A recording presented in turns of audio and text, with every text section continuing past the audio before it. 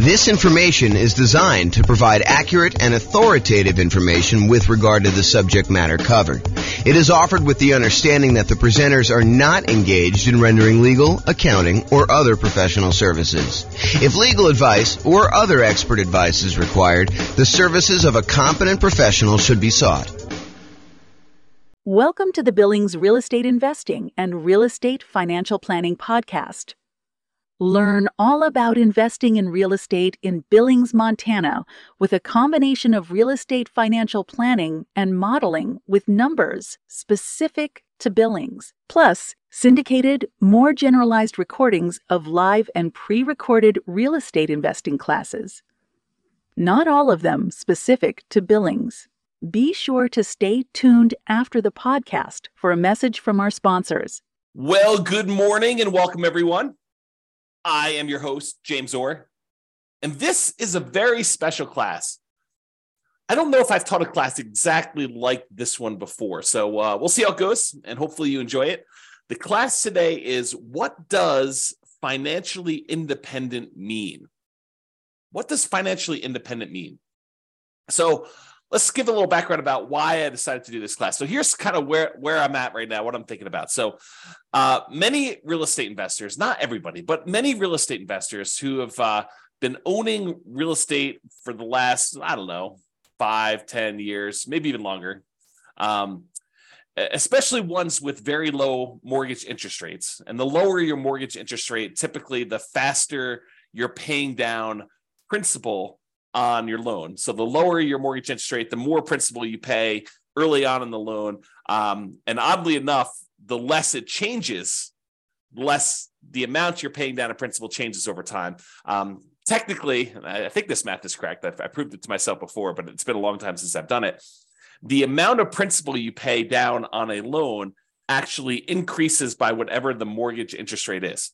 So if you think about that, the higher interest rates that we're seeing today, it means that the amount you're paying in principal early on is a little bit lower, but the amount you pay in principal actually increases at whatever that interest rate is. So over time, you pay down a larger and larger amount compared to what you were in the beginning, if that makes any sense. So many real estate investors found themselves kind of in this situation where they're owning real estates with very low mortgage interest rates, which means they're paying down their principal really, really quickly. And we've seen prices go up very rapidly over the last, 10 years or so. So people have seen their equity increase significantly. A lot of people are sitting on very high amounts of equity in their properties, and rents are lagging a little bit. I mean, rents are up, but they're, maybe they're going down now. I mean, it may have overshot a little bit, but we're seeing rents not quite keep up with the increase in interest rates and the increase in prices that we've seen. So rents are lagging behind a little bit. So when you combine these kind of lagging rents with this super significant increase in equity from both having these really low mortgage interest rates and paying down a lot of principal and prices going up, the overall return on equity on the properties that you own have been going down. If you think about that, right? Like, your equity in your property has increased so much, and the rent you're getting on it, the cash flow you're getting on it, the appreciation you're getting on it, the debt pay down, the depreciation you're getting on it are all growing, but they're not growing quite as fast as your equity is. So the return you're getting on equity goes down. And this is relatively normal, right? This is not anything new. We've seen this kind of phenomenon before in a normal case, right? Like, the normal situation is property values go up a little bit each year. You pay down your mortgage a little bit each year, and you're kind of like your profit on the property, your appreciation, your cash flow, your debt pay down, your depreciation, they all kind of grow a little bit. If all depreciation stays the same until it drops off. But in general, these things tend to grow over time, but not quite as fast your equity. So in general, return on equity tends to kind of taper out. And eventually, when you pay off the property and you lose your depreciation benefit, it tends to approach cap rate plus your unleveraged appreciation rate. So if you bought a 5 cap property, your kind of like overall return on equity would eventually taper out to be that 5% cap rate number, and whatever the appreciation rate you are seeing in your market is, 3%, whatever it is, And so the total between those two is probably about 8%. So over time, your return on equity tends to taper off to be about this 8%, 3% from appreciation, 5% from cap rate. And that's where we typically do. But when you have equity increase very rapidly, this curve drops off very quickly, and you have this much lower overall return on equity, which leads people to wonder, what should I do? I've got all this equity in my properties, and the return on my equity is actually getting lower than what it was when I acquired these properties even a few years ago. Should I go and sell the property? Should I do a cash out refinance on the property? Should I just do a rate and term refinance on the property? Maybe extend out when I'm going to pay this thing off in order to get my payment down a little bit. Even if interest rates are higher, sometimes it works out that it'd be a little bit better doing that.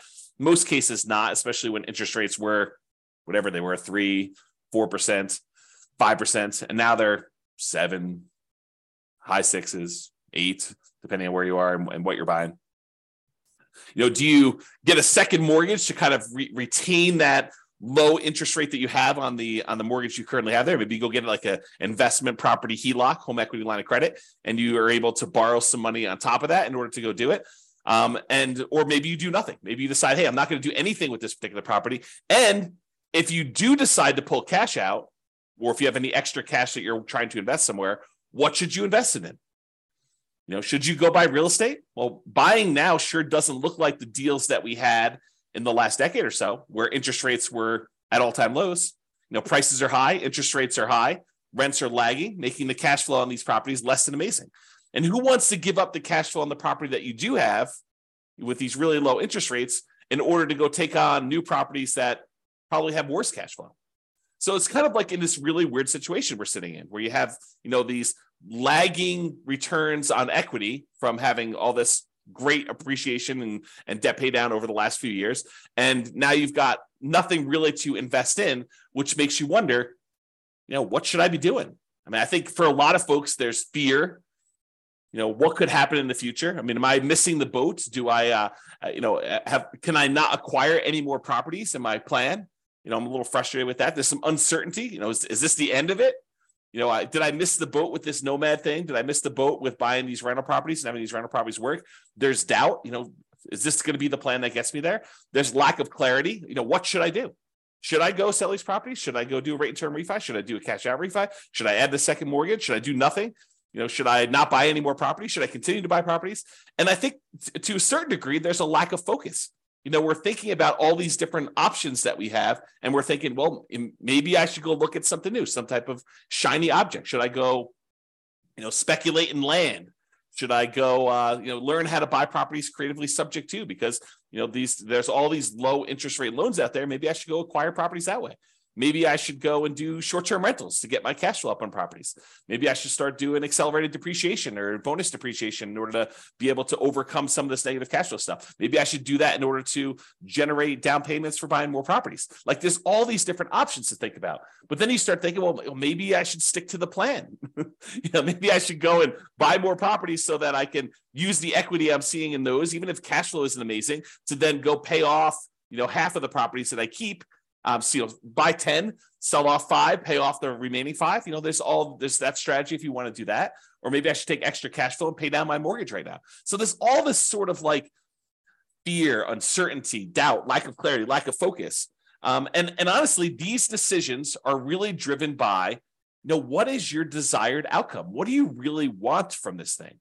And for most of us, that's ultimately financial independence.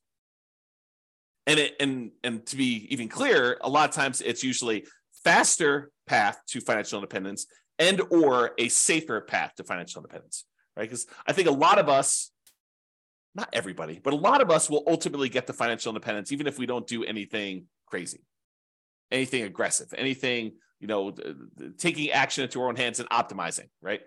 But I think a lot of folks are like, well, if I can get there 10 years faster and I don't have to work the job that I don't love, or maybe some people love their job, but a lot of people are like the job that I don't love. If I can stop working that 10 years earlier, that's awesome. Or 20 years earlier.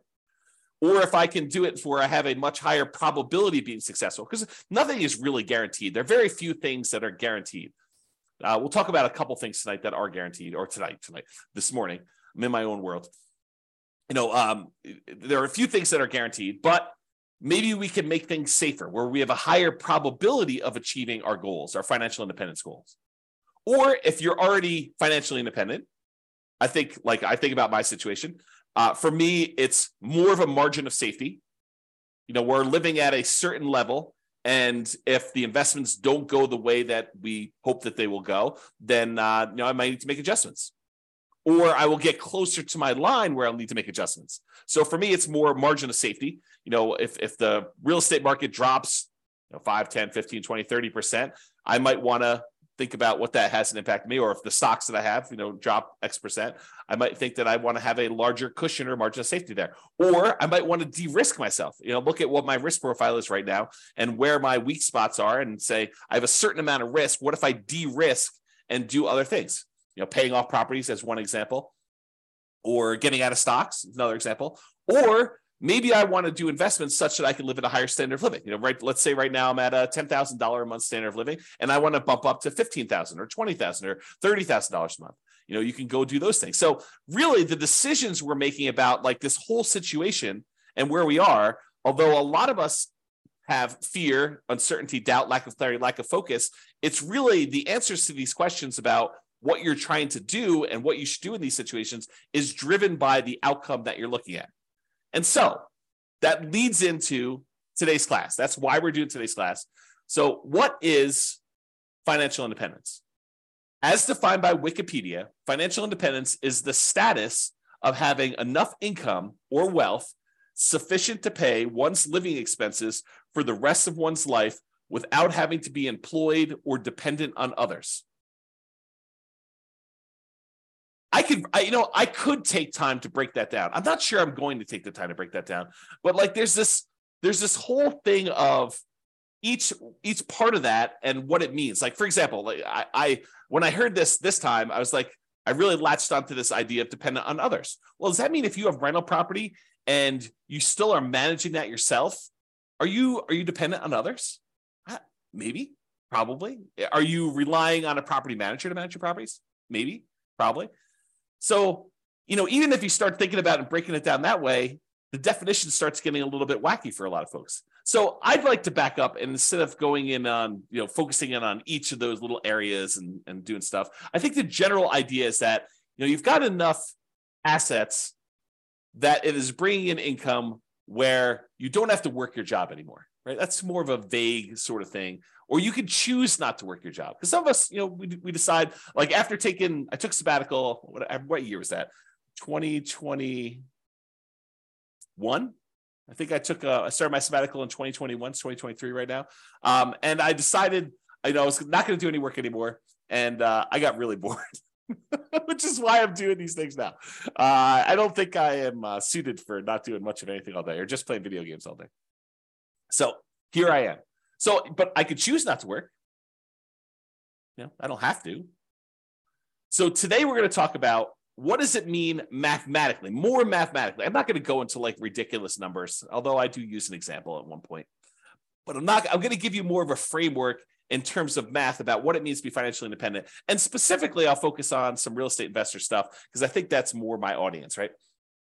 And does it look different for real estate investors than an investor in stocks, bonds, and other asset classes? And I do think it does, which we'll talk about. So we'll discuss that plus a lot more. Whoops. Okay, so how do I define financial independence more in mathematical terms? Like, yeah, it's great if you have assets that kind of produce things where you don't have to work anymore. Yeah, that's the Wikipedia sort of definition there. But what does that actually mean? So for me, it means when the following, and I'll give you a list of what it means here, exceeds your personal expenses. So I break it down into three major groups. I have passive income, I have cash flow from rental properties, and then I have other invested assets times the safe withdrawal rate. So I'll break down what each one means. We'll go into some detail, and I'll go off on some tangents because apparently you guys like tangents when I go off on this. So I will do some of that. All right, first of all, let's talk about passive income. So passive income, I really break down into three sources. It's possible there's another one I've forgotten about in here, or that someone will say, "But James, what about this?" And feel free to kind of chime in if you're listening to the recording after the fact. You can kind of post a comment or send me an email.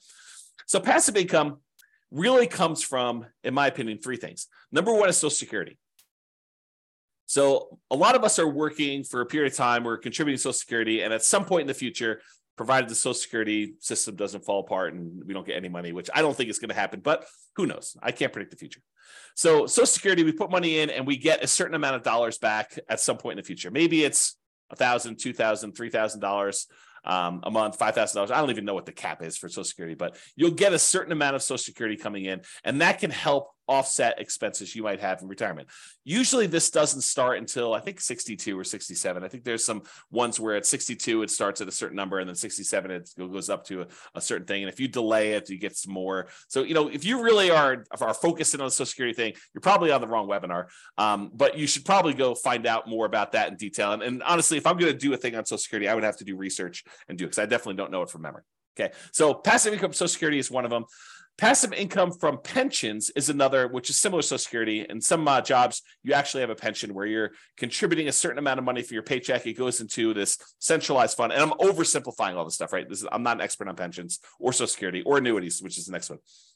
So pensions, you're kind of contributing from a certain job that you put money into a pension. The pension invests that money and they pay out a certain thing when you retire, and you get that thing. What's interesting about pensions, and specifically, is maybe they're not small enough, but they're small enough in my mind where I have to think about the kind of black box versus detail model. And the black box versus detail model works like this. Sometimes it's helpful to simplify something down to a black box. For example, annuities as a black box would be, I put $100,000 into a black box and it pops out, $2,500 per year until I die. That's the black box. But what's happening inside the black box? Well, inside the black box is an insurance company. And the insurance company for an annuity, basically takes the $100,000 lump sum that you gave them, and they take that and they invest in things, stock markets, bonds, whatever they're investing in. And they know that, hey, you may outlive the normal life expectancy. And in that case, they're okay paying out more than what you probably should have gotten from that $100,000, especially if the market doesn't go your way. But there are going to be some people that did the annuity where they died early.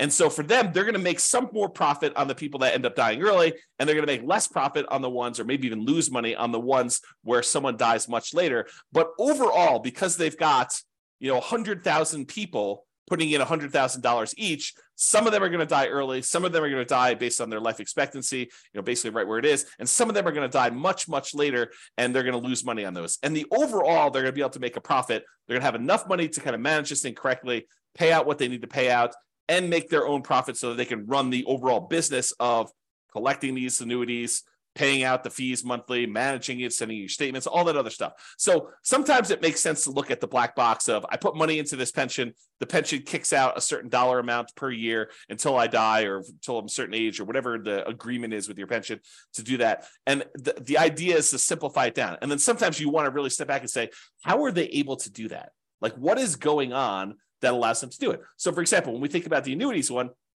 you could take that same $100,000 that you were going to put into annuities, and you could invest it in stocks and bonds yourself. The challenge is that maybe you do that, and maybe the stocks that you pick don't go your way. Maybe, the ones that you pick end up going down in value, or the whole stock market goes down in value. Maybe the whole thing crashes, or maybe you outlive the reasonable time period that you expected to do that. And so you might do better by taking the $100,000 and investing in stocks yourself, or you might do worse.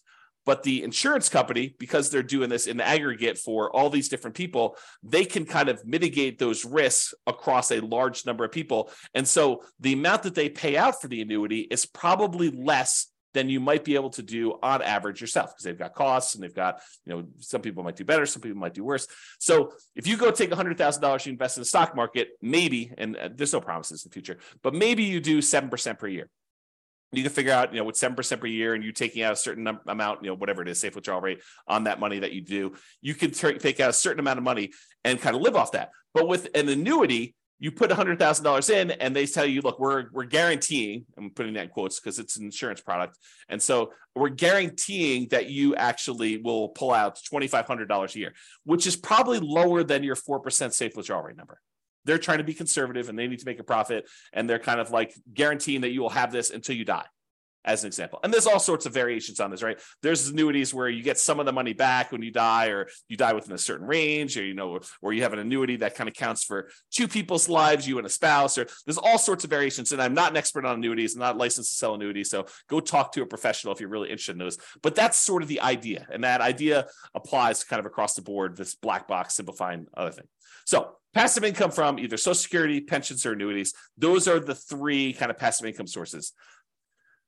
The second one in my group is this net positive cash flow from rental properties. And I think a lot of folks on this particular webinar, because it's Real Estate Financial Planner, are interested in this kind of idea of net positive cash flow from rental properties. So you buy rental properties. In some cases, they have positive cash flow when you buy them initially, especially right now with really high interest rate and really high prices. Maybe not all of them, and if you're putting very little down, maybe not all of the ones you're buying now have positive cash flow to start with. But over time, rents tend to increase with inflation, kind of like creeps up a little bit. And because a lot of your costs are fixed, like your mortgage payment, which is usually a big percentage of your expenses on a property, your taxes and your insurance and all that tends to go up with inflation as well. But because your mortgage payment is a rather large percentage and your rents are going up and your rent is the big number on top, cash flow tends to improve over time on your rental properties. And if you start out negative, it'll eventually increase and become positive.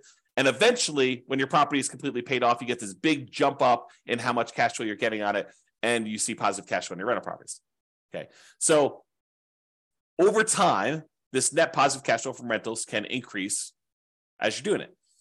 The interesting thing, man, I'm going off on some weird tangents today. So the interesting thing about cash flow and rental properties, let me teach safe withdrawal rate first, and I'll come back to this concept. But there's something interesting about cash flow and rental properties as compared to investing in stocks that is a little bit different. So we'll talk about that next. So why don't I do this? I'll go talk about safe withdrawal rate, and then we'll come right back to this. And Nick or Nathan, I see both your names right together. One of you remind me if I go off track and I forget to come back. It's possible I will forget to come back, but I'm holding you guys responsible. So safe withdrawal rate times money invested in other assets. So we covered so far passive income, that's Social Security, pensions, annuities. We did that already. I also talked very briefly about net positive cash flow and rental properties, which I'll go into a lot more detail here in a little bit.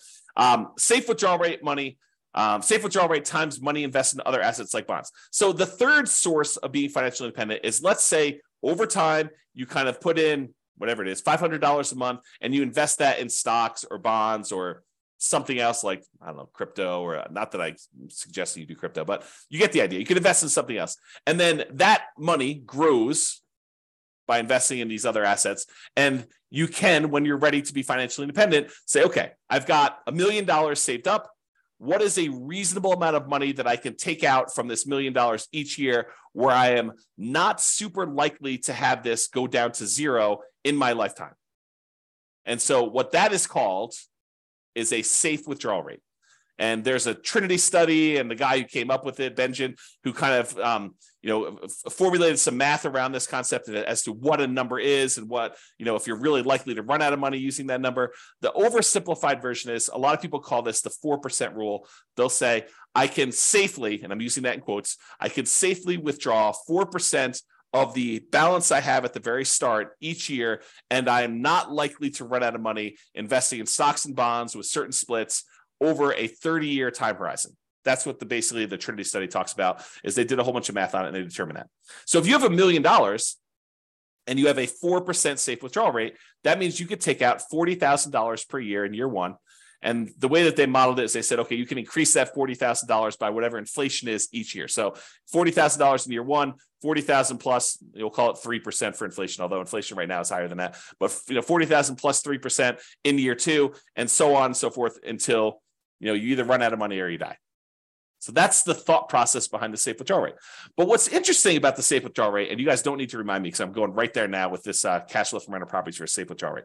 So what's interesting about the safe withdrawal rate is, we just talked about it. If you start with $1 million, you're getting $40,000 a year, 4% safe withdrawal rate out of your money. And depending on what the stock market does, in some years, you may only be taking part of what the stock market grew. So if the stock market grew 10% in that year, you made $100,000 on your $1 million investment, and you're only pulling out $40,000. In that case, you would never run out of money. If it did that every year, you wouldn't run out of money. You'd make $100,000 each year, you'd pull out $40,000, and actually it would compound, so it would grow more than that. But the idea is that you're always taking out less than it grew. But unfortunately, the stock market does not 100% of the time grow every year. Sometimes the market goes down. So imagine for a minute, you started with $1 million. You took out 40,000, you took out 40, let's do it this way. You started with $1 million At the end of the year, you're going to take out your money. The stock market went down to $900,000. It declined by 10% that year. And then you took out $40,000. Now you're less than you had the year before. In fact, considerably less. You're at $860,000 when just a year earlier, you were at $1 million. Well, that's potentially problematic because even if it grows that 10% back, you're still going to be under $1 million at that point. And if you're going to take out another $40,000, your balance is going down. So some years the stock market will go up and you'll be fine. You'll take out less than what the stock market made. Some years the stock market will go down and you'll still take out money, which is potentially problematic, which is how you could potentially run out of money using this safe withdrawal rate thing. And why when they ran all their modeling and they said, okay, look, depending on when you started, the historical stock market data, in X percent of the time, whatever it is, 90% of the time, you have more money than you started. In 5% of the time, you actually ran out of money and you didn't have enough to do it. So you can look at these numbers and see what happens, and no one knows the future, so you can't guarantee that that's what's going to happen. However, here's what's different with rental properties. So let's say instead of having the $1 million and you're getting a safe withdrawal rate, you have the $1 million, but the $1 million is tied up in equity in your rental properties, free and clear rental properties. Let's say you own 4 free and clear $250,000 properties, and they're throwing off $40,000 a year in positive cash flow from all of them combined. Well, what's interesting about that is you're not tapping into the equity in the properties. Sure, property values can go up and down, and so your $1 million in equity could go up or it could go down. But really what's happening is that cash flow is being thrown off. You're not tapping into the equity or the principal, another way of thinking about it, in the rental properties. So in that way, it's a little bit, I don't know, I probably would say safer when you think about it that way. But there are some weird things that can happen even with that. So for example, let's say you've got this $40,000 a year coming in from your cash flow on your $1 million worth of equity in your rental properties. And you have your budgeting for your property taxes, your property insurance, your property management, vacancy, you're kind of budgeting for all those, maintenance on the property. But what you aren't necessarily budgeting for is capital expenses. You're not setting aside enough money so that when your $10,000 roof goes out in your property, that you have enough money set aside for a $10,000 roof. Your maintenance budget, you've included things like carpet and paint and, maybe replacing some appliances over time and, kind of like fixing some flooring in the kitchen and, maybe some, touch-up paint here and there outside. Like you're not really budgeting for a roof. Some people would, but I think a lot of folks would not include that in their normal budget. So if you have a $10,000 roof come up and you were making $40,000 a year in cash flow, positive cash flow on your free and clear rental properties, what does that mean? Well, you could go and get like a home equity line of credit on these free and clear rental properties. Maybe you do on one property where you say, okay, it's worth $250. What's 70% of $250? What is that? Probably 140 something. I don't know, whatever the math works out to be. So you take 70% or 75% of the $250,000, you get a home equity line of credit on that. And what you do with that one is you say, okay, look, if I have a capital expense like a roof, I could go ahead and put the $10,000 on the home equity line of credit. I've got a little bit of debt on that, and I've got to pay off that debt over time, but it allows me to make those payments on that debt over a period of time instead of having to say, I made $40,000 a year on this particular property, and now this next year, I'm only going to be able to make $30,000 because I needed to pay $10,000 for the roof. That could be hurtful for you if you're using this to live on. Instead, you could say, okay, I'm going to get $40,000 a year. I'm going to put this HELOC on this property, and I got to make payments on it, so I'm going to reduce it, but I'm not going to reduce it by the full $10K. And then maybe rents go up over time, and you're able to kind of, pay that down a little bit faster, or maybe you let it grow over time. You pay off a little bit of it, whatever the minimum is, but overall that's kind of like growing every time you have a new roof on a property. And so your cash flow is kind of being diluted a little bit, but it's being offset by rents going up. It's kind of like just that thought process, right? Okay. So what I talked about is how I define financial independence. So I've got some other stuff to cover here, but it's good for you to understand this baseline. So really it's income from passive income, Social Security, pensions, annuities. And I hope you guys understand what those are basically enough. I'm not asking you to be experts at them, but the idea of how they work and what they are. Net positive cash flow from rental properties, which we talked about. And this idea of a safe withdrawal rate times money you have invested in other assets like stocks and bonds.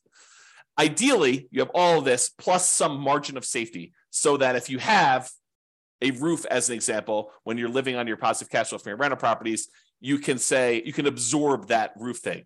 Or if you have a particularly bad period of time in the stock market, you could deal with that. The annuities, the pensions, and Social Security, unless those go away, like you have an insurance company completely fail and the reinsurance company completely fails, their backup happens, or the company where you're getting your pension from goes out of business, or they restructure your pension. Unless you have a catastrophic event like that, most of those are pretty stable. Pretty likely to continue on, sort of stuff. So you might not need as much margin of safety to do that, which kind of leads me to an interesting discussion.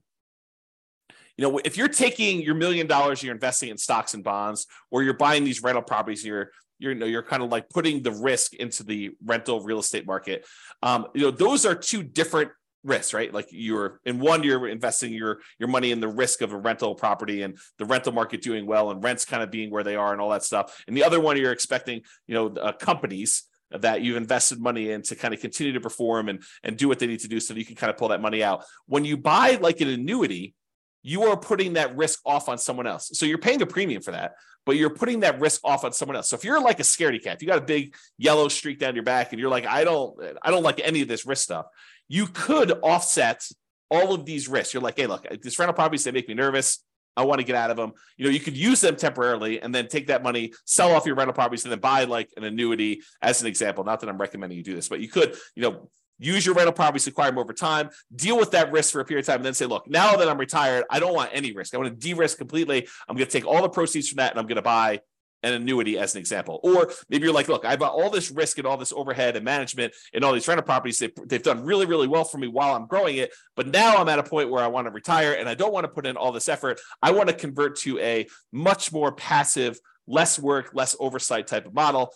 I don't want to manage a property manager anymore. I'm going to take the proceeds from my rental properties after I pay, real estate commissions and capital gains taxes and depreciation recapture and, your closing costs, like all the expenses on it. You take the net you get after you walk away and you take that money and you invest in stocks and bonds or whatever you want to do, and then live off safe withdrawal rate if you prefer that type of risk to the real estate risk, and do that. So just things to be thinking about as you do this. And one of the reasons why we're having this discussion is you are going to want to choose at some point which of these areas you want to focus in on and achieve financial independence from. So I think the choice is, once you decide, okay, look, here's my plan. I'm going to buy rental properties. I'm going to acquire more than I need. Then I'm going to sell part of them and pay off the other ones. And I'm going to have free and clear rentals. That's your plan. Work your plan. Or I'm going to take all these rental properties, and at some point, because I'm not going to want to be property managing when I'm 80 years old, or managing my property manager when I'm 80 years old, I want to take this money and I want to invest in stocks or bonds or annuities or whatever. Okay. So that's the idea behind it. Any questions? I know I've been going off on a lot of tangents. That was the intent of this class. That's why I said it's not been one quite like this. No questions? You guys are quiet. So I really do like this quote for this, because I think it characterizes a lot. I see this a lot. When I was doing a lot of real estate investor classes weekly, and I have people coming to class, I would hear this in different versions of this. I would kind of hear this story. So the Cheshire Cat in the book Alice in Wonderland, I'll kind of read you the page. This is a quote from the book. So the quote is, "Would you tell me, please, which way I ought to go from here?" That's just, Alice asking the Cheshire Cat. The cat replies, "That depends a good deal on where you want to go to," said the cat. "I don't much care where," said Alice. "Then it doesn't matter which way you go," said the cat. "So long as I get somewhere," Alice added as an explanation. "Oh, you're sure to do that," said the cat, if you only walk long enough." So really, the way I think about this is, should you go do fix and flips? Should you go do land speculation? Should you go do short-term rentals? Should you go buy more rental property? Should you invest in stocks? Should you go buy crypto? Should you short crypto? Should you, go trade commodities? Should you go get 2 jobs? Should you work a side hustle? Like, all of these are questions, and should you do those are sort of like Alice asking, could you tell me which way I should go from here? If you don't know where you're headed, if you don't know where you ultimately want to be, then it doesn't matter. because you'll get there. But if you do want to specifically achieve the goal of achieving financial independence, of being financially independent using free and clear rental properties, then you have a lot of clarity on what you should be doing. If you have a mental goal of, okay, I want to use rental properties to eventually sell off to then convert everything into stocks and bonds and live off of a safe withdrawal rate, then you have clarity on what you should be doing. Okay, so that's sort of the thinking behind this. What you need to be financially independent is your ultimate destination. So if you think about that in terms of what you need is really your budget at that period of time, right? I like to think about it, and I'll show you a spreadsheet here in a second. You can go download. I really like to think about this as you have 3 different versions of your budget. There's your budget right now, like what your current living expenses are, what your savings rate is, what you're spending on all these different aspects of, your personal expenses. I think that's your budget right now. But I think there's if I could live the ultimate lifestyle, the ultimate retirement plan that I want to live at my full level, fully retired, fully funded retirement plan, that's what I would call your ideal target monthly income retirement or ideal income in retirement, what some people might call Fat FIRE. FIRE is financial independence, retire early, for those that don't know. But Fat FIRE is sort of like you're living your ideal retirement lifestyle. And I do think there's one in the middle. And I like to refer to that one as your minimum target monthly income retirement, or your lean FIRE is another way of kind of saying that. Or another way of saying it is like if poop hit the fan at my job, and I was like, I just can't work here anymore. What's like the minimum you would need to live a life where you don't technically have to work anymore? You could choose to do some additional work to kind of supplement, increase your lifestyle, whatever it is. But like, what's the absolute minimum? And I think, in my opinion, and I'll show you some ways to do this, but I think you should have a budget for today. I think you should have the budget for if poop hit the fan and I really needed to stop working, what's the minimum? Like I don't have HBO Max and Prime and Netflix. I only have one. It's sort of like the kind of like take it down a level or two. I'm not traveling every 3 months. I'm traveling every year, once a year, like it's that sort of like minimum one for you. And it could be different, it could be I'm not traveling at all, right? For some folks, or maybe I sold my house or I'm renting my house and I'm traveling all the time and I'm living in, geographic arbitrage sort of situations where you're kind of living in a place that's got really low standard of living, like Portugal or Philippines or Thailand or whatever it is. Mexico. So you could kind of do that as your minimum target monthly income retirement. And then I think you need to do the budget for your ideal. And then once you know those, you say, look, if I'm doing my current path right now, this is what I currently have in assets and what they're producing for me. Here's my minimum. What would I need in assets? Like if I could kind of wave a magic wand, have my assets be supporting me in this lifestyle, what do I think that would look like?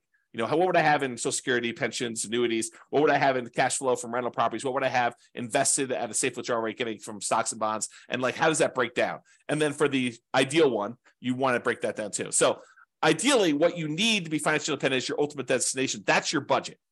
What you choose to invest in to get you there is your path or your action plan. And I think that dictates your choice. You know where you want to go based on your budget. And then you say, how do I get there? That's my action plan to do that. Okay, so I taught a whole class on this before. You guys can go watch it. It's the ultimate FIRE budget. I probably should correct the typo here. Oops. FIRE should really be all caps because it's kind of, there we go. So you can create 3 budgets simultaneously, which I talked about. Your current budget now, your minimum target monthly income, and your ideal. And so there's this, it's a special budget sheet. You can go download it. You can make your own. You don't need mine. But it has 3 columns. You write down all your current expenses. And I've only shown housing on here, although there's ones for every different aspect of your thing.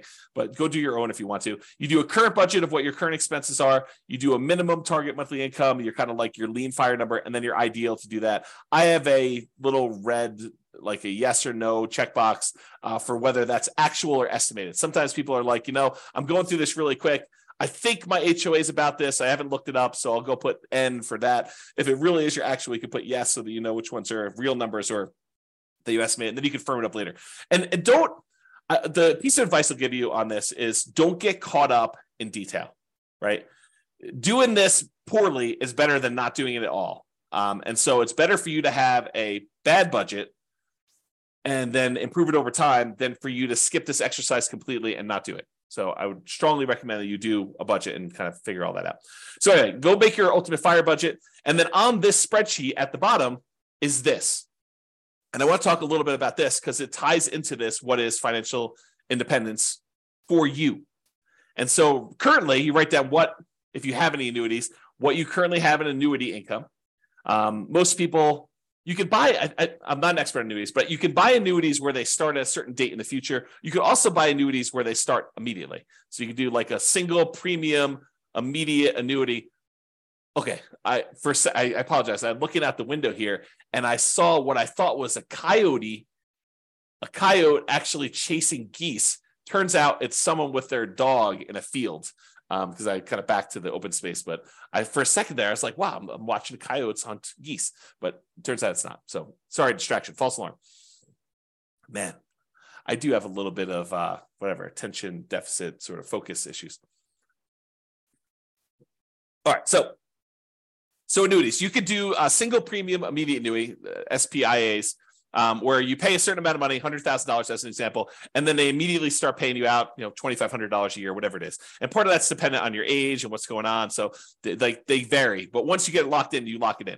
Or you could say, look, I'm going to pay $100 a month, and by the time I'm 55 or 65 or whatever age you set up with the annuity company, I'm going to pay out whatever that dollar amount is. You can kind of do it that way too. So you put in whatever your current annuity situation is, or you could say, look, when I finally reach my kind of my minimum or my lean fire number, I want to have this amount in annuities. And some people would think, I want my like baseline expenses covered by something where it is completely de-risked, right? Like it's like as safe as it can be, which is sort of an annuity sort of product where you're putting the risk on someone else's insurance company to handle that. So you might say, look, I really want to have, I don't know, $1,000 or $2,000 a month or not a month. Oh, maybe it is a month in annuity type income. And so you want to put a little bit of money into here to do that. Some people will be like, I want to have all of it in real estate. It's up to you. It's your choice. And then if you want to have annuities for ideal, you put it in there. Social Security, you estimate, look, if I stopped working right now, this is what it would be. If I stopped working when I think I'm going to be at this lean fire number, that's what my Social Security will be at that point. And realize that it might not actually kick in until age 62 or whatever it is there. Or my ideal number says that if I work all the way till I'm, whatever your ideal fire sort of number is, your kind of fat fire number, that's what Social Security will be for me. So you can kind of plug in what these numbers are. Or you could say, look, I don't believe that Social Security will be there for me. I'm going to put zeros in here for all that. If I get extras, that will be my margin of safety. That will be my bonus. So you can think of it that way too. If you got a pension, great. Same idea. Just plug in your pension numbers for those. Now, here's the net rental cash flow one. And this, I think, is interesting because let me kind of describe it this way. Right now, you might be making, I don't know, net $500 a month on your rental properties because, maybe a couple of them have negative cash flow and maybe a couple of them have positive cash flow. And so the net after all of them is 500.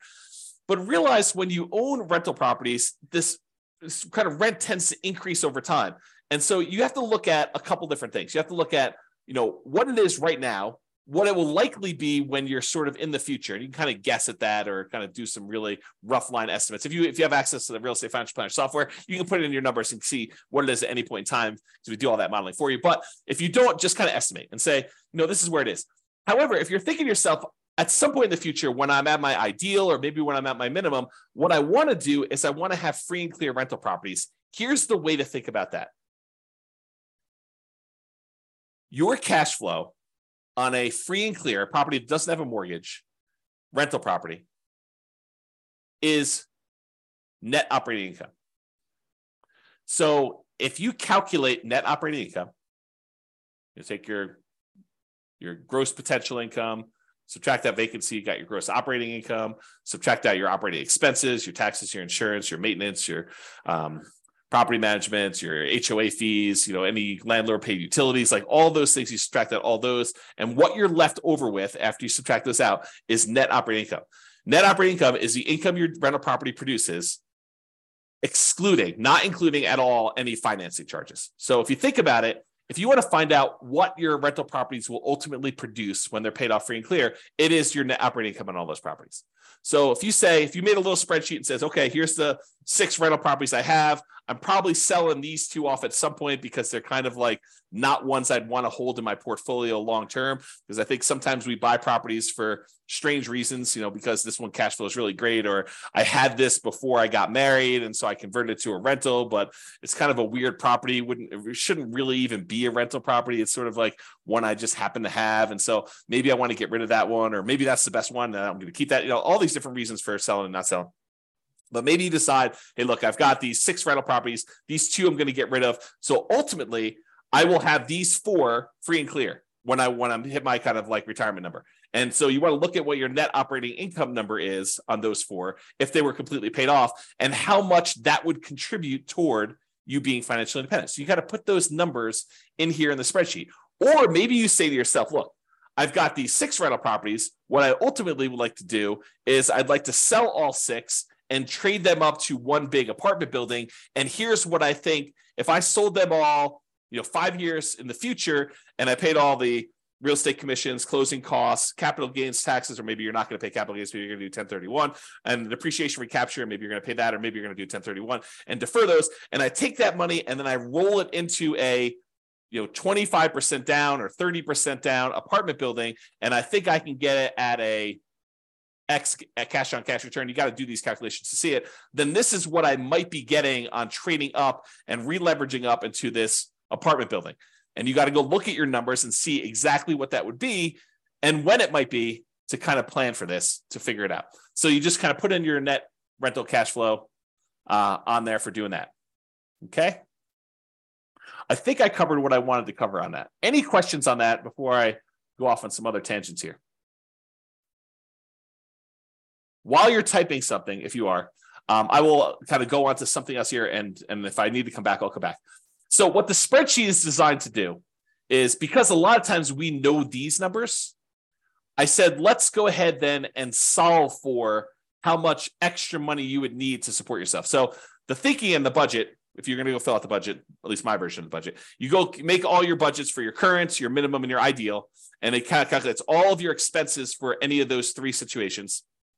Then you write in how much you have in annuities for all 3, how much you get in Social Security for all 3, how much you're getting in pension for all 3, and then what you're going to expect to get in net rental cash flow on all 3 of them. And if you have any other income, like you sold a business, you're going to get payments of $1,000 a month for that business or whatever you're going to do there.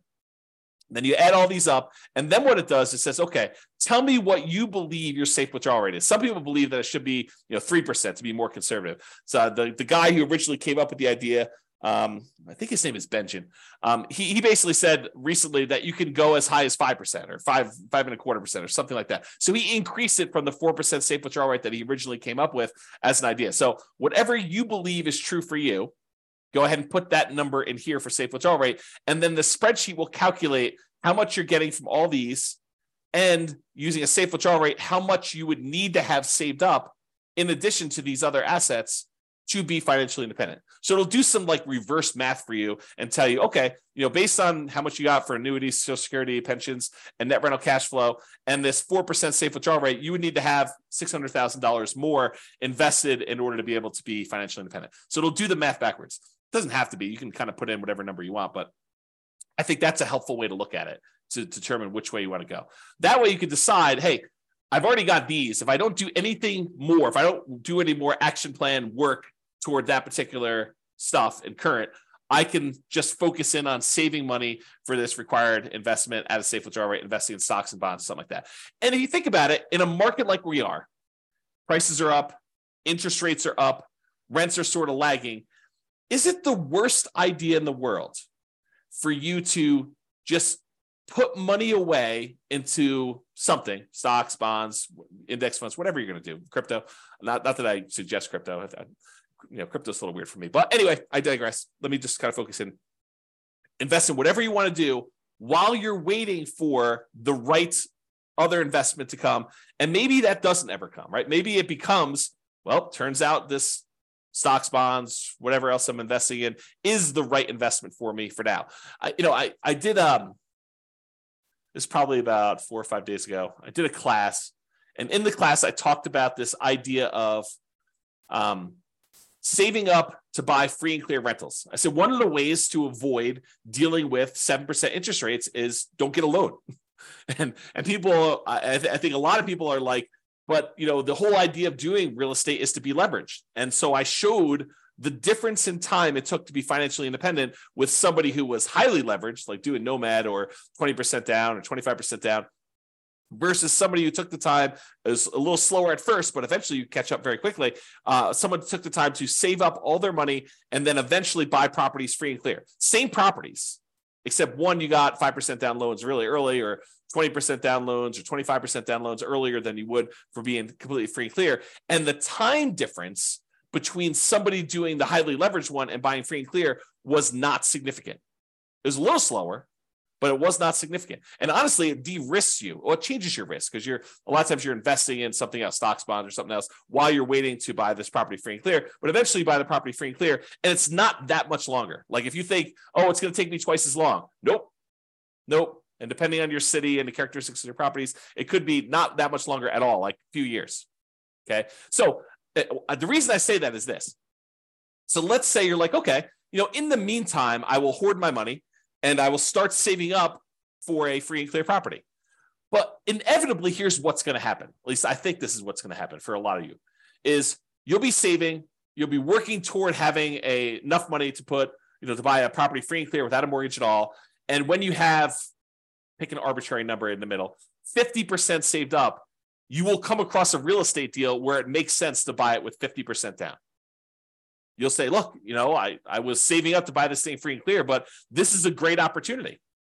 This property works. And maybe interest rates have dropped back down a little bit by then. Maybe they're up higher than they were, but you're still like, this is still a great property. I'm able to buy this property. And because I've got this big chunk of money saved up, I can buy this property and get a 20% discount, something crazy, like some really, really good opportunity will fall in your lap just because you're aware, you've got the resources lined up and you're ready to go. And so maybe you plan to do a free and clear property. And by the time you get to 40% saved up, 70% saved up, the like deal of a lifetime drops in your lap and you act on it because you have the resources and you're ready to go. Okay. So it could be something like that. But one of the takeaways from this is don't stress, relax, get some clarity on where you're ultimately going and be ready to act on that plan. Okay. This is what I was talking about. Get clarity on what financial independence means to you. So when you are financially independent, what do you want it to look like? Do you want X dollars used in the purchase of annuities producing Y dollars per year per month? Like is your plan to have annuities, and like how much will you be setting aside to buy those annuities, and how much will you be getting per month or per year from those? What is the amount of money you're getting from pension from your job? Maybe zero. Or maybe it's money if you have a pension with your job. What's the amount of money you have coming in from Social Security? Like, what will that offset, and how much more will you need beyond that? And then cash flow from rentals. Do you want a certain number of free and clear rental properties producing Y dollars per month? And again, look at net operating income to determine what that will be, and will that be enough to support you? If you look, hey, look, I've got 4 rental properties now. If these were paid off right now, they would produce for me, $6,000 per month.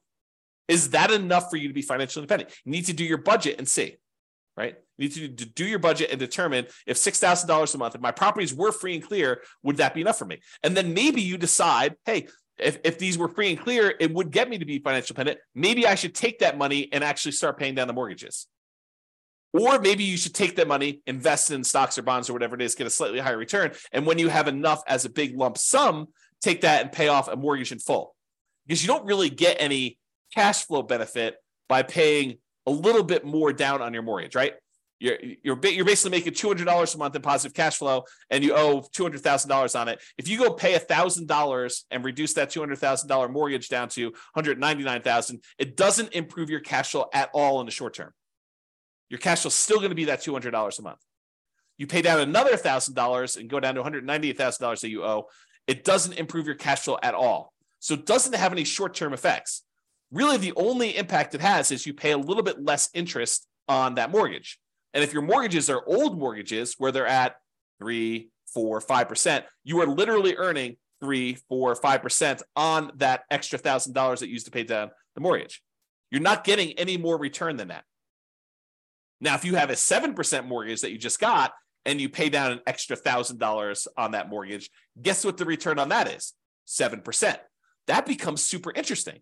It kind of now dictates which mortgages we should pay off to kind of do this. And there's some weird exceptions, right? Because if you're down to like the last $50,000 on a mortgage and that mortgage payment was $2,000 a month, it looks really different. Although this is not mathematically correct, it looks really different if you pay off $50,000 on that mortgage and you free up $2,000 a month, or about $24,000 a year in extra cash flow, right? If you owed if you owned a mortgage for a long period of time, you owe $50,000 left on it, and the mortgage payment is $2,000 a month. When you pay that mortgage off, when you finally pay off that $50,000, your cash flow immediately improves by $24,000 a year, $2,000 a month. Even though technically you're only getting a return of whatever the interest rate is, now that the mortgage is paid off, your cash flow immediately improves by that $2,000 a month because you don't need to make that mortgage payment anymore. Kind of crazy. Okay.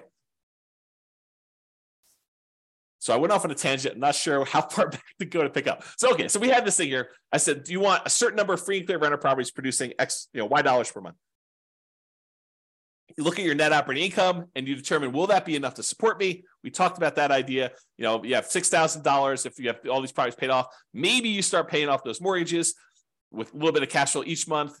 That should speed things up a little bit to getting there. Or maybe you say, look, I'm going to invest money in the stock market until I get a completely enough to pay off a mortgage in full. And then you do that. That tends, and it really depends on the interest rate, but that tends to be a slightly faster path. It has new risk and it introduces the risk of investing in the stock market, but that tends to be a faster path to being financially independent. If you invest in the stock market at, let's call it 8% or 7%, and then you eventually use that money once you get enough to pay off a 3% mortgage, that's faster than taking a little bit of money each month. And instead of investing in the stock market, you paying off a 3 or 4 or 5% mortgage because the money is growing at 7 or 8% in the stock market and not just growing at 3 or 4%. Okay. That's why we might do it that way. Now, if you've got a 7 or 8% mortgage versus a 7 or 8% stock market, you can make the decision to actually, either do the stock market or to pay down the mortgage.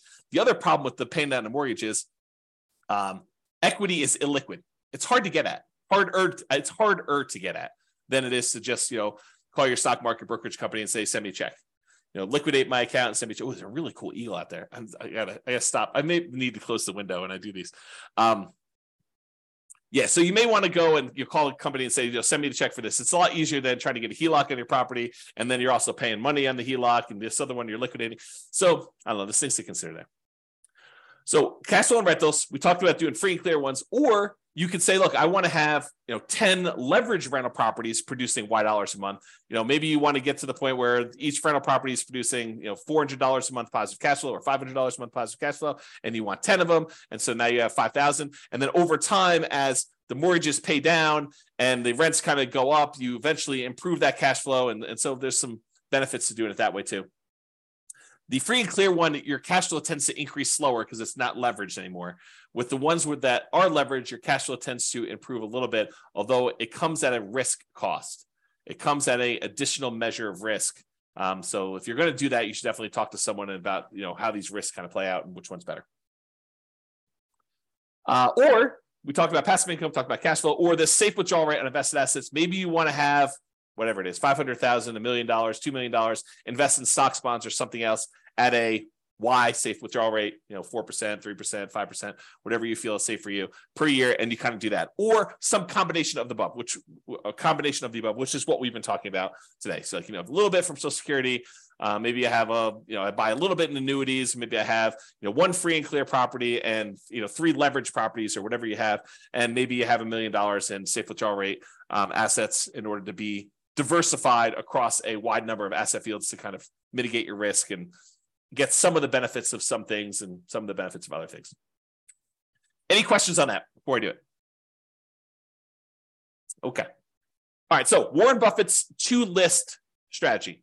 So this is advice given to Mike Flint, Warren Buffett's pilot, and it's from Warren Buffett. And this is from James Clear's website, jamesclear.com/Buffett-focus. And I copied it verbatim, so I'm going to read it to you so that you kind of get the story. But these are James Clear's words, except where I kind of go off on tangent. So step 1, Buffett started by asking Flint, his pilot, to write down his top 25 career goals. And this is relevant for you. You'll see where it goes. So Flint took some time and wrote them down. Note, you could also complete this exercise with goals for a shorter timeline. For example, write down the top 25 things you want to accomplish this week. Step 2. Then Buffett asked Flint to review his list and circle his top 5 goals. Again, Flint took some time, made his way through the list, and eventually decided on his 5 most important goals. Now, note, if you're following along at home, pause right now and do these first 2 steps before moving on to step 3. This is James Clear talking right now. Step 3. At this point, Flint had 2 lists. The 5 items he had circled were list A, and the 20 items he had not circled were list B.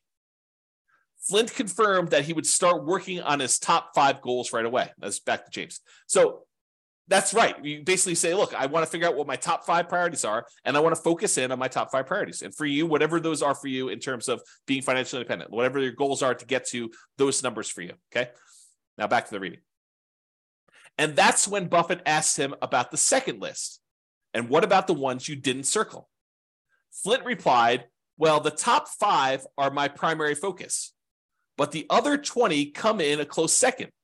They're still important, so I'll work on those intermittently as I see fit. They are not as urgent, but I plan to give them a dedicated effort. And it's back to me now. And so you think to yourself, yeah, that's great, right? Like he's going to focus on the top 5. And, if he can easily knock out number 7 on the list or kind of put a little time in because it happens to be convenient to do number 7 right now, that's great, right? Not so fast as we continue reading. To which Buffett replied, no, you've got it wrong, Mike. Everything you didn't circle just became your avoid at all cost list. No matter what, these things get no attention from you until you've succeeded with your top 5. The thinking is, I'm done reading. The thinking is we tend to think of these other 20 things, these shiny objects, as those seem pretty important. I mean, they're not like my most important things. They're sort of like should I flip land, or should I, go do a fix and flip, or, should I go think about buying properties creatively? I mean, if that's your top 5, great, go do it. But if that's like your number 7, or I want to think about maybe doing this other little thing that might be a distraction, but it seems kind of important to do right now, no, those are the ones you have to ignore. You really need to focus in on just the top ones. Don't mess around with the other stuff at all. So here's Warren Buffett's advice applied. I'm also currently reading, got to make another typo. Oops. Okay. Currently reading another book called Algorithms to Live By, The Computer Science of Human Decisions by Brian Christian and Tom Griffiths. So in that book, they're discussing this optimal strategy for exploring new things and exploiting things you already know about. And there's a lot of research and computer science sort of stuff about how to optimize for this and how people think about these problems and what the solutions are. And I can't do justice to the whole book because there's entire chapters about this idea and stuff. But I'll kind of summarize something that I think is germane to what we're talking about. There's an argument to be made that if you've got a good strategy and someone has done a bunch of math to show you which strategies and optimizations will get you to financial independence fastest. I mean, that's kind of what I've been creating the software and doing, and with the least risk. Then perhaps you should avoid all these other weird things and consider kind of like the shiny objects as part of that second list that Buffett talks about, the kind of 20, the avoid at all cost list, and just focus in on the ones that will get you to financial independence fastest and with the least amount of risk. Once you decide what that needs to look like for you, focus in on achieving those with that stuff, okay? And avoid this kind of exploring new things stuff because it's really a distraction. And a lot of times you won't know how to weight that. You won't know if that is a better choice for you because it'll be brand new for you, and you won't have the nuance and expertise and subtlety of understanding all the pros and cons and where the kind of weird faults and stuff are. I mean, this to be true. Think about it for yourself. Prove it to yourself, okay? All right, so I want to cover this idea of primary residence being paid off as it relates to this financial independence topic, because I do think this is an interesting example that applies to other areas. It's not, you might think I'm just talking about primary residence and whether or not you should pay it off, but I'm not. I'm talking about a whole bunch of other problems that appear like this. Okay, so let's talk about this. So, should I pay my primary residence off? And if so, that may significantly reduce what you need to be financially independent. And I'll explain to you what I mean by that. So let's look at an example. Imagine for a minute there's somebody who has $1 million saved up in stocks. And in addition to that, they have a couple of rental properties where the total amount of their net cash flow after all their expenses is $1,000 per month. So not an amazing rental portfolio, but $1,000 a month, a healthy rental property portfolio and net positive cash flow after property management, taxes, insurance, maintenance, like all that stuff. It's $1,000 a month coming in from that. And they've got this $1 million invested in stocks somewhere. And they have an owner-occupant mortgage, a property that they live in for about $1,500 a month. That's the monthly payment on it. And they have about 15 years left on it. And they owe about $200,000 on it. Also happens to be at a 4% mortgage, which it doesn't really matter that much, but you get the idea. So it's an owner-occupant mortgage, $1,500 a month payments. They have 15 years left to pay it off and $200,000 left on it. It's at 4%. Their personal expenses to live on, including that mortgage, is $60,000 per year. So they have a personal expense of about $5,000 a month. $3,500 of it is for non-mortgage expenses. And then $1,500 of that $5,000 is their personal mortgage payment. Okay, that's how it's breaking down. So should they pay off their mortgage or not? That's the question. And I would prefer it if you thought about it from your kind of like where you are right now before you hear my answer, and you decide, does it make sense for them to pay off their mortgage? Feel free to include your comment in the chat, or if you listen to the recording afterward, just kind of think to yourself, should they pay off their mortgage in this situation or should they not? Okay, so let's walk through kind of like the two situations here, and I'll kind of throw in an additional one here. All right, so if they keep the mortgage on their primary, so at a 4% safe withdrawal rate on the $1 million that they have invested in stocks, they could expect to pull out about $40,000 per year from their investments. So just by having that $1 million invested in stocks at a 4% safe withdrawal rate, they can actually generate about $40,000 per year in income on that. Plus, they have that $1,000 per month in cash flow on their rental properties. So they have about $12,000 in cash flow on their rental properties per year as part of their kind of like income. So between $40,000 from the stocks at a safe withdrawal rate and the $12,000 in cash flow for the year, they have about $52,000 per year in income. But they have $60,000 per year in expenses. So technically, they're not financially independent, right? They need $60,000. They got $52,000 a year achieved. So they're 86.7% of the way there. So if they don't do anything, if they don't pay it off, they're not financially independent. However, what if they do pay off their primary? So they take $200,000, which is how much they owe on their mortgage, and they remove that from the stock market account. And they say, okay, I'm going to take $200,000 of the $1 million I've invested in stocks and bonds to reduce my personal expenses by that $1,500 a month payment. So this is not valid math, but I'm going to show you what it feels like to them. Okay. So this is not the way you should do this math, but it's sort of the way it feels. So what they basically did is they said, I have $1,500 a month in payments times 12 months is about $18,000 a year. So it looks like you put in $200,000 to pay this things off, and you get $18,000 per year as a return, because you'll no longer have that $1,500 a month payment, the $18,000 a year, if you pay $200,000 as investment. That works out to be about a 9% return on their investment. Math is not actually right, but the idea is how it feels. Okay. So it really is earning the mortgage interest rate of 4%. That's technically the right math, but it feels like they're earning $18,000 because they get rid of that $18,000 in payment. So now, once they do that, instead of having $1 million invested, they now have $800,000 invested at that 4% safe withdrawal rate, which generates them $32,000 per year in income. 4% times 800,000 is $32,000 per year. Plus that $12,000 per year in cash flow on their rental properties. That gives them $44,000 per year in income between their safe withdrawal rate and the rental property cash flow. Everyone follow me? Anyone lost? Good. If you are, let me know. But now, instead of having those expenses be $5,000 a month, which is what they had if they had that mortgage, Now their personal expenses are only $3,500 a month since the mortgage is paid off. Self-taxes and insurance, that's part of the $3,500. But the mortgage part of it is $1,500 a month. Okay. Times 12 equals $42,000 per year. So now their personal expenses are $42,000 and they're generating $44,000 from their investments. So now mathematically, they're financially independent by a little bit. They got $2,000 a year extra to spend, which is interesting, right? Because now you think to yourself, man, that was kind of crazy, because if they kept the mortgage, they're not financially independent. If they get rid of the mortgage by paying it off, they technically are.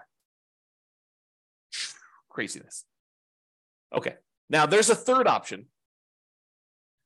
They could choose to not pay off the primary residence, keep the $200,000 invested, but just pretend, just arbitrarily, I am financially independent, even though mathematically you don't meet the definition, right? We're financially independent. We're not going to work anymore. They would be withdrawing higher than their 4% safe withdrawal rate from that $1 million, right? Because they're short.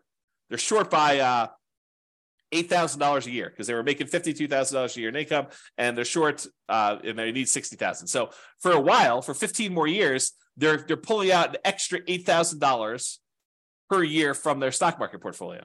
So they would be withdrawing higher than that 4% safe withdrawal rate. Okay. But that's only happening until either, number one, their mortgage is paid off completely 15 years later, or two, cash flow in the rentals increases enough that they eventually qualify as FI. Because remember, they're making that $1,000 a month in cash flow. Let's say that's from 4 properties that are leveraged. Well, next year, they might be making, $1,200 a month in cash flow. And the next year, they might be making $1,400 a month. And the next year, they might be making $1,600 a month. So eventually, you get to the point where the extra money coming in from rents kind of creeping up slowly over time on the rental properties, and the expenses creeping up, but not quite as fast. That extra cash flow that they're getting will eventually cover that $1,500 a month mortgage. It may take a while, but they could do something like that, where you sort of I've been calling this chillaxing into retirement. I used to call it coast fire, but someone else used coast fire to mean, when you have enough money that if you don't add any more, then eventually you become financially independent if you just kind of work your job and spend all your money. I can't use coast anymore. So I've been calling it chillaxing into financial independence, where you kind of have these kind of assets that you're not technically there, but you stop working anyway, because you know that eventually something is going to happen that'll make you financially independent. For example, if 2 years from now, you have 2 years left on a couple of investment property mortgages, and you know that they're going to be paid off. And at that point, your cash flow is going to improve by $3,000 a month.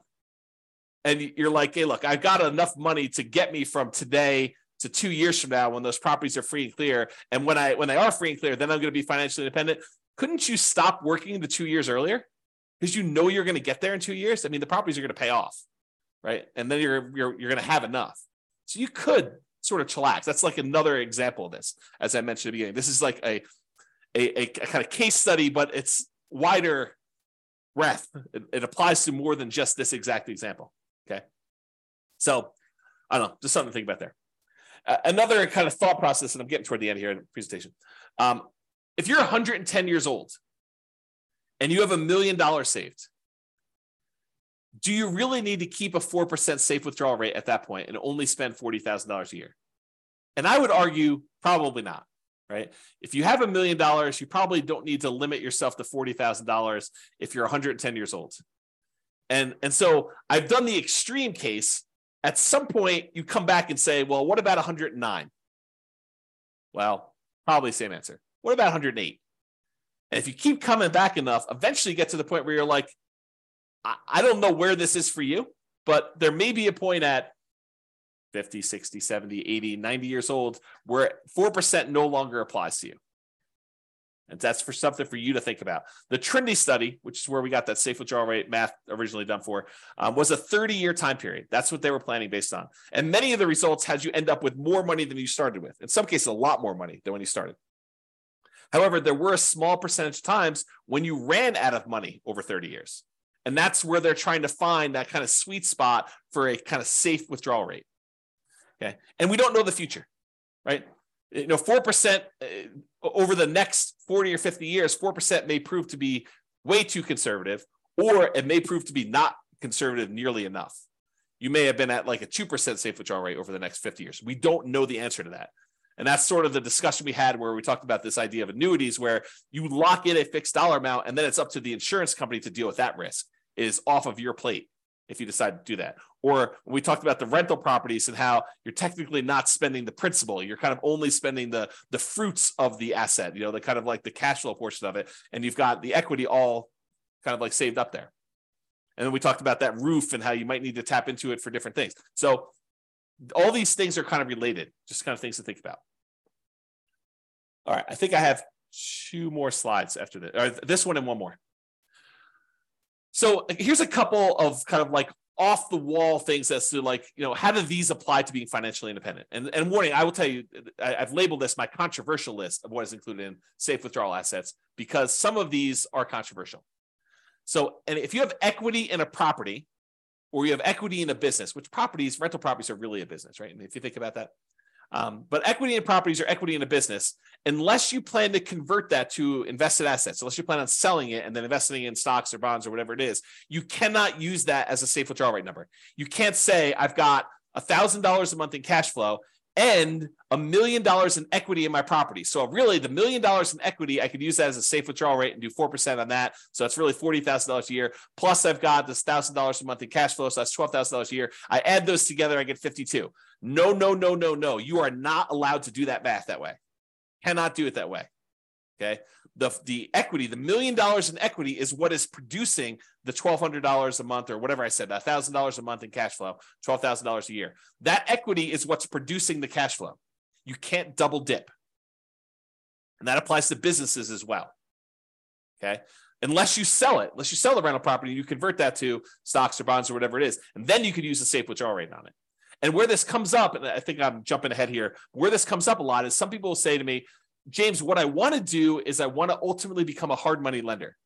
I want to use rental properties to get to the point where now I have, $5 million that I could lend out at 12, 14, 16, 18, 20% to people doing fix and flips where I could then make 12, 14, 16, 18% of my money. And by doing that, that means I can actually count that 12, 14, 16, 18%, whatever number I'm getting for those loans, I can count that as pure income. So if I've got $1 million, I'm making 12%, I could say I could spend $120,000 a year because that's what I'm getting on those hard money loans. No, that's not how that works. And this is why I think it's controversial. I think that you say, I've got this $1 million that I'm loaning out at 12% or 14% or 16%. You still do a 4% safe withdrawal rate on that $1 million. It doesn't matter that you're earning 12, 14, 16, 18% on that money. You really need to use the 4% safe withdrawal rate. It's as if you invested that $1 million in stocks and the stock market did 12, 14, 16, 18% over those next couple of years. It's the same idea. We're still only using the 4% safe withdrawal rate on that. Okay? All right, continue on. Equity in properties or business. You could use true cash flow to determine whether you're financially independent. True cash flow includes cash flow plus depreciation, cash flow from depreciation. So the tax benefits of owning the rental properties too, you could combine those. It's less conservative to do it that way. I think it's a legitimate way to do it though, because you have to think about that as a real benefit. It's not just it's not that doesn't exist.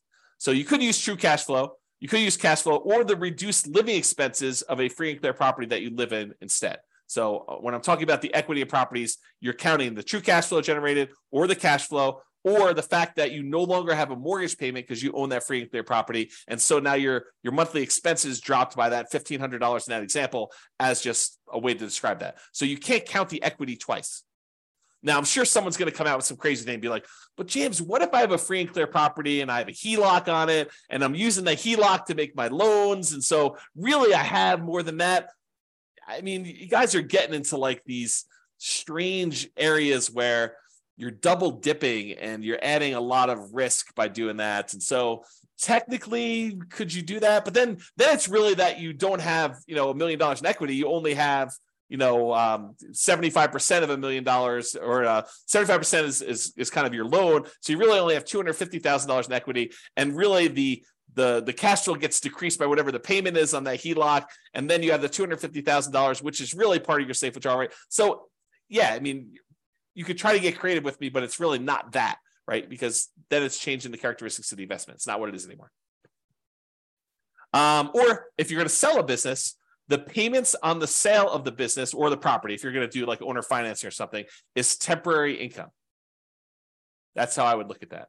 I would look at it that as, I've got a payment stream for 15 years. It's going to be this amount of money. You could do it that way. I don't think you double dip and do a safe withdrawal rate on that. Maybe you could, but that's the way I think about it. And again, controversial. You've been warned. Payments to you on loans made. This is me using the hard money example. So consider these invested assets and use safe withdrawal rate instead. Think about this as a bond. I mean, that's what you're doing. You loan people money and they pay you an interest rate. So it's just like having a bond. And dividends, consider these invested assets and use safe withdrawal rate instead. So if you're thinking to yourself, I'm going to live on the dividends from the stocks that I own or whatever, I think you just think about all that as safe withdrawal rate numbers instead. All right, last slide. And hope you guys like this. So the question is, should I blank my either rental property or regular property? And the question of, should I sell my rental property? Should I sell my property? Should I cash out, refi my property? Should I cash out, refi my rental property? Should I, do a rate and term refinance on my rental property? Should I add a second mortgage to my rental property? Should I pay off my rental property? Should I do nothing to my rental property? The my rental property or my property is really a question of your priorities and what will get you closer to your goal of financial independence faster and or with less risk. Because if you tell me I want to do annuities or I want to have a certain amount of money invested in, stocks and bonds and use a safe withdrawal rate, if I say I want to have cash on rental properties, it affects how I think personally you should answer that question. There are non-mathematical questions and analysis about that, which I'm planning on doing a class on that. I'm not sure it'll be tomorrow, but soon. I think I'm going to do a question about like the non-mathematical questions of should I sell or should I refi my rental property? And then I think there are math-based analysis about that. Doing the analysis to say, here's the amount of return I'm getting from appreciation and debt pay down and cash flow and tax benefits.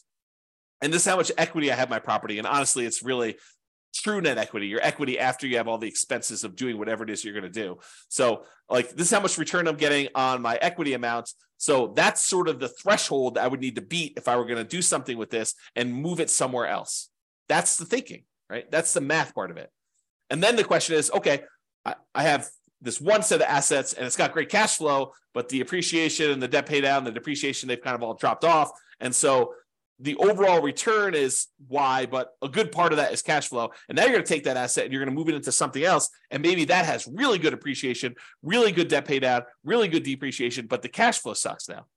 And depending on what you're trying to accomplish, that may be great or it may suck, right? Depending on what you're trying to do. If you're trying to go for a certain amount of cash flow and you have a very narrow time, you have a very short time period to do that, you might not want to convert one type of asset to another if it doesn't get you there. But if it does get you there, then you got to really think about that. You got to make a decision based on the non-math questions and then also the math-based questions and decide, what does this look like?